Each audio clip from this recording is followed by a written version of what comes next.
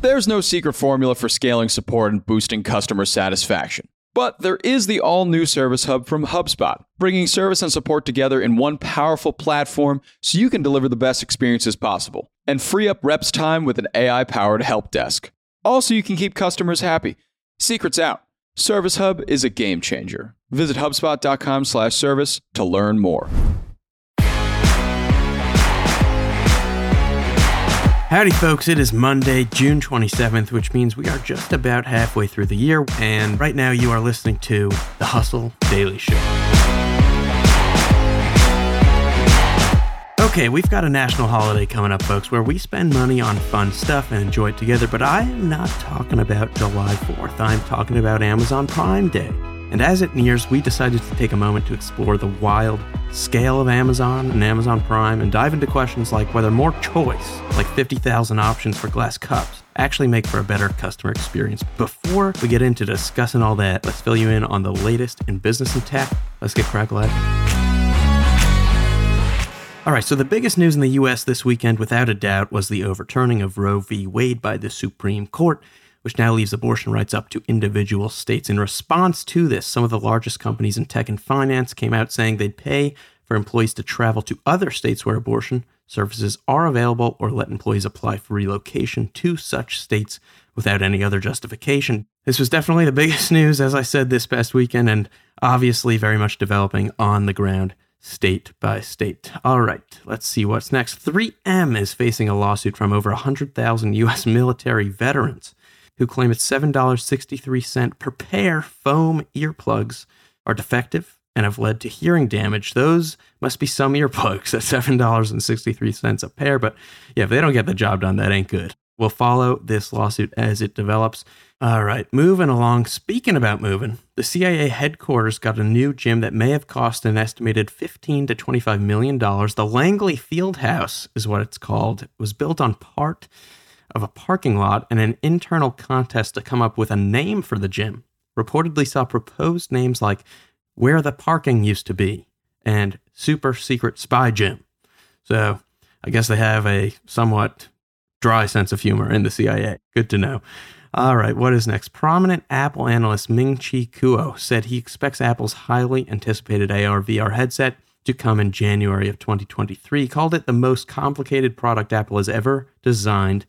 And Apple hasn't actually officially acknowledged the device, though earlier this week, Tim Cook said in an interview, and I quote, "I couldn't be more excited about the opportunities we've seen in this space, and sort of stay tuned and you'll see what we have to offer." Wink, wink. He didn't do the wink, wink. I just did the wink, wink, but you get the idea. All right. Moving along, the streaming wars are entering some new turf. Disney, Apple, and Amazon all submitted bids expected to be upwards of $2 billion each for future rights to the NFL Sunday Ticket package, which lets you watch live games from outside your local region. The NFL was hoping for $3 billion bids, but that's reportedly off the table. Apple, keep in mind, has been dabbling in MLB and MLS, so soccer rights. Amazon will also be paying about $1 billion a year for rights to Thursday Night Football. Also, in today's email, you can read some really neat pieces from Rob and Juliet about the booming Latin music industry and how Mark Zuckerberg is shifting his teams away from their work on elections. Sign up for the newsletter at thehustle.co. And with that, let's talk about Amazon Prime. All right, so let's frame this conversation a bit. If you hop onto Amazon.com right now and search for a basketball, you're going to be shown more than 1,000 results. If you look for a blue sweatshirt, you're going to find more than 20,000. If you look for an iPhone charger, more than 30,000. Glass cups, more than 50,000. You get the idea? Imagine walking into a store with 1,000 basketballs and trying to pick one, or a kitchenware store with 50,000 different glass cups. Sure, you can organize them by things like price and rating. Okay, so let's do that actually. 4 stars and up, glass cups, price between 25, 50.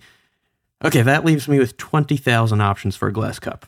As the saying goes, when people have too many choices, they make bad choices. You ever heard that? Right? So choice is normally good, but is too much choice good, right? You know, why is it easier to just sit down and watch a TikTok than it is to go watch a whole show on Netflix? It's because of choice, right? You don't have to decide what to watch on TikTok. It just starts playing for you. On Netflix, you have to spend 30 minutes with your whole family trying to figure out what to watch, and it's a pain in the And more frequently, I've been hearing people talk about how hard it's been getting to find good products on Amazon. And the emphasis here is on the words find and good, because there are good products on Amazon. There's also a ton of duplicate products. So it's the finding the good products that's gotten hard, and let's discuss why that is. So first of all, let's get some more context. Worldwide, Amazon Prime has over 200 million members. The company has never broken down how many of those are from the United States or from other countries, but analysts have estimated the number of U.S. households with an Amazon Prime account to be as high as 82%. Even if that's an overestimate, it's probably safe to say the number is high. Since launching Prime, Amazon's market cap has appreciated, though fallen a bit since, by almost the equivalent value of the entire global automotive industry. I'm really not sure if there's another business on the planet that gets a recurring check every year from more American households than Amazon through Amazon Prime.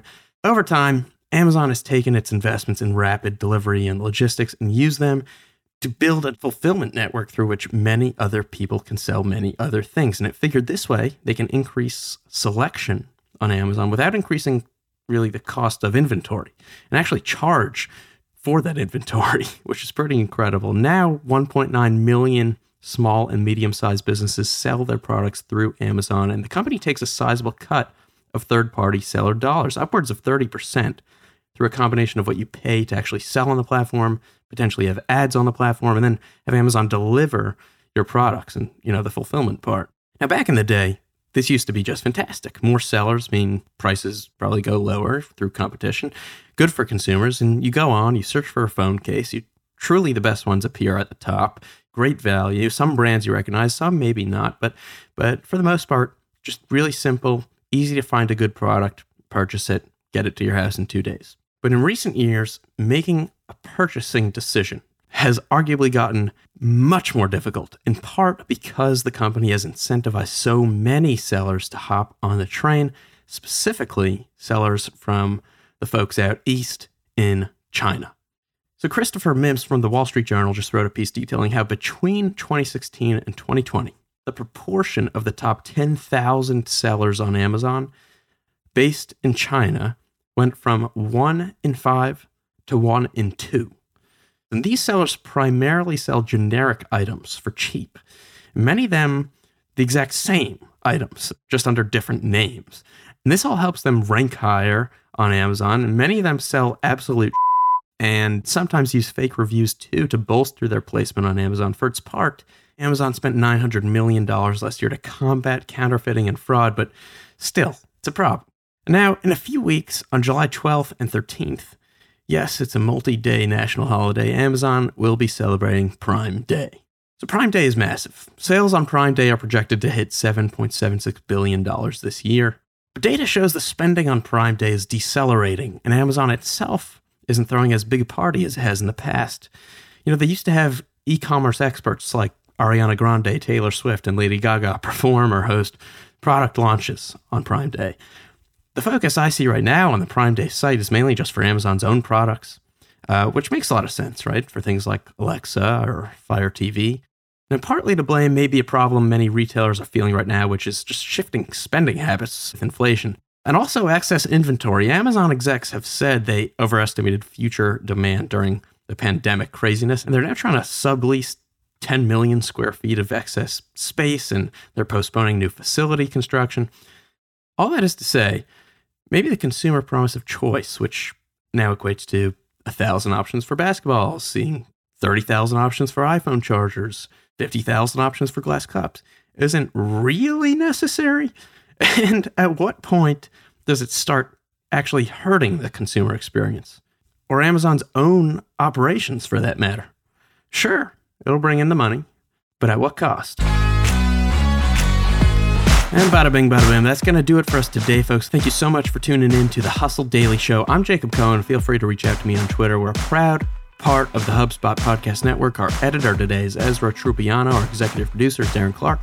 If you like what you heard today, we got a lot more tech and business coverage in our newsletter. Sign up at thehustle.co. Hope you just have a really, really nice Monday. See you tomorrow.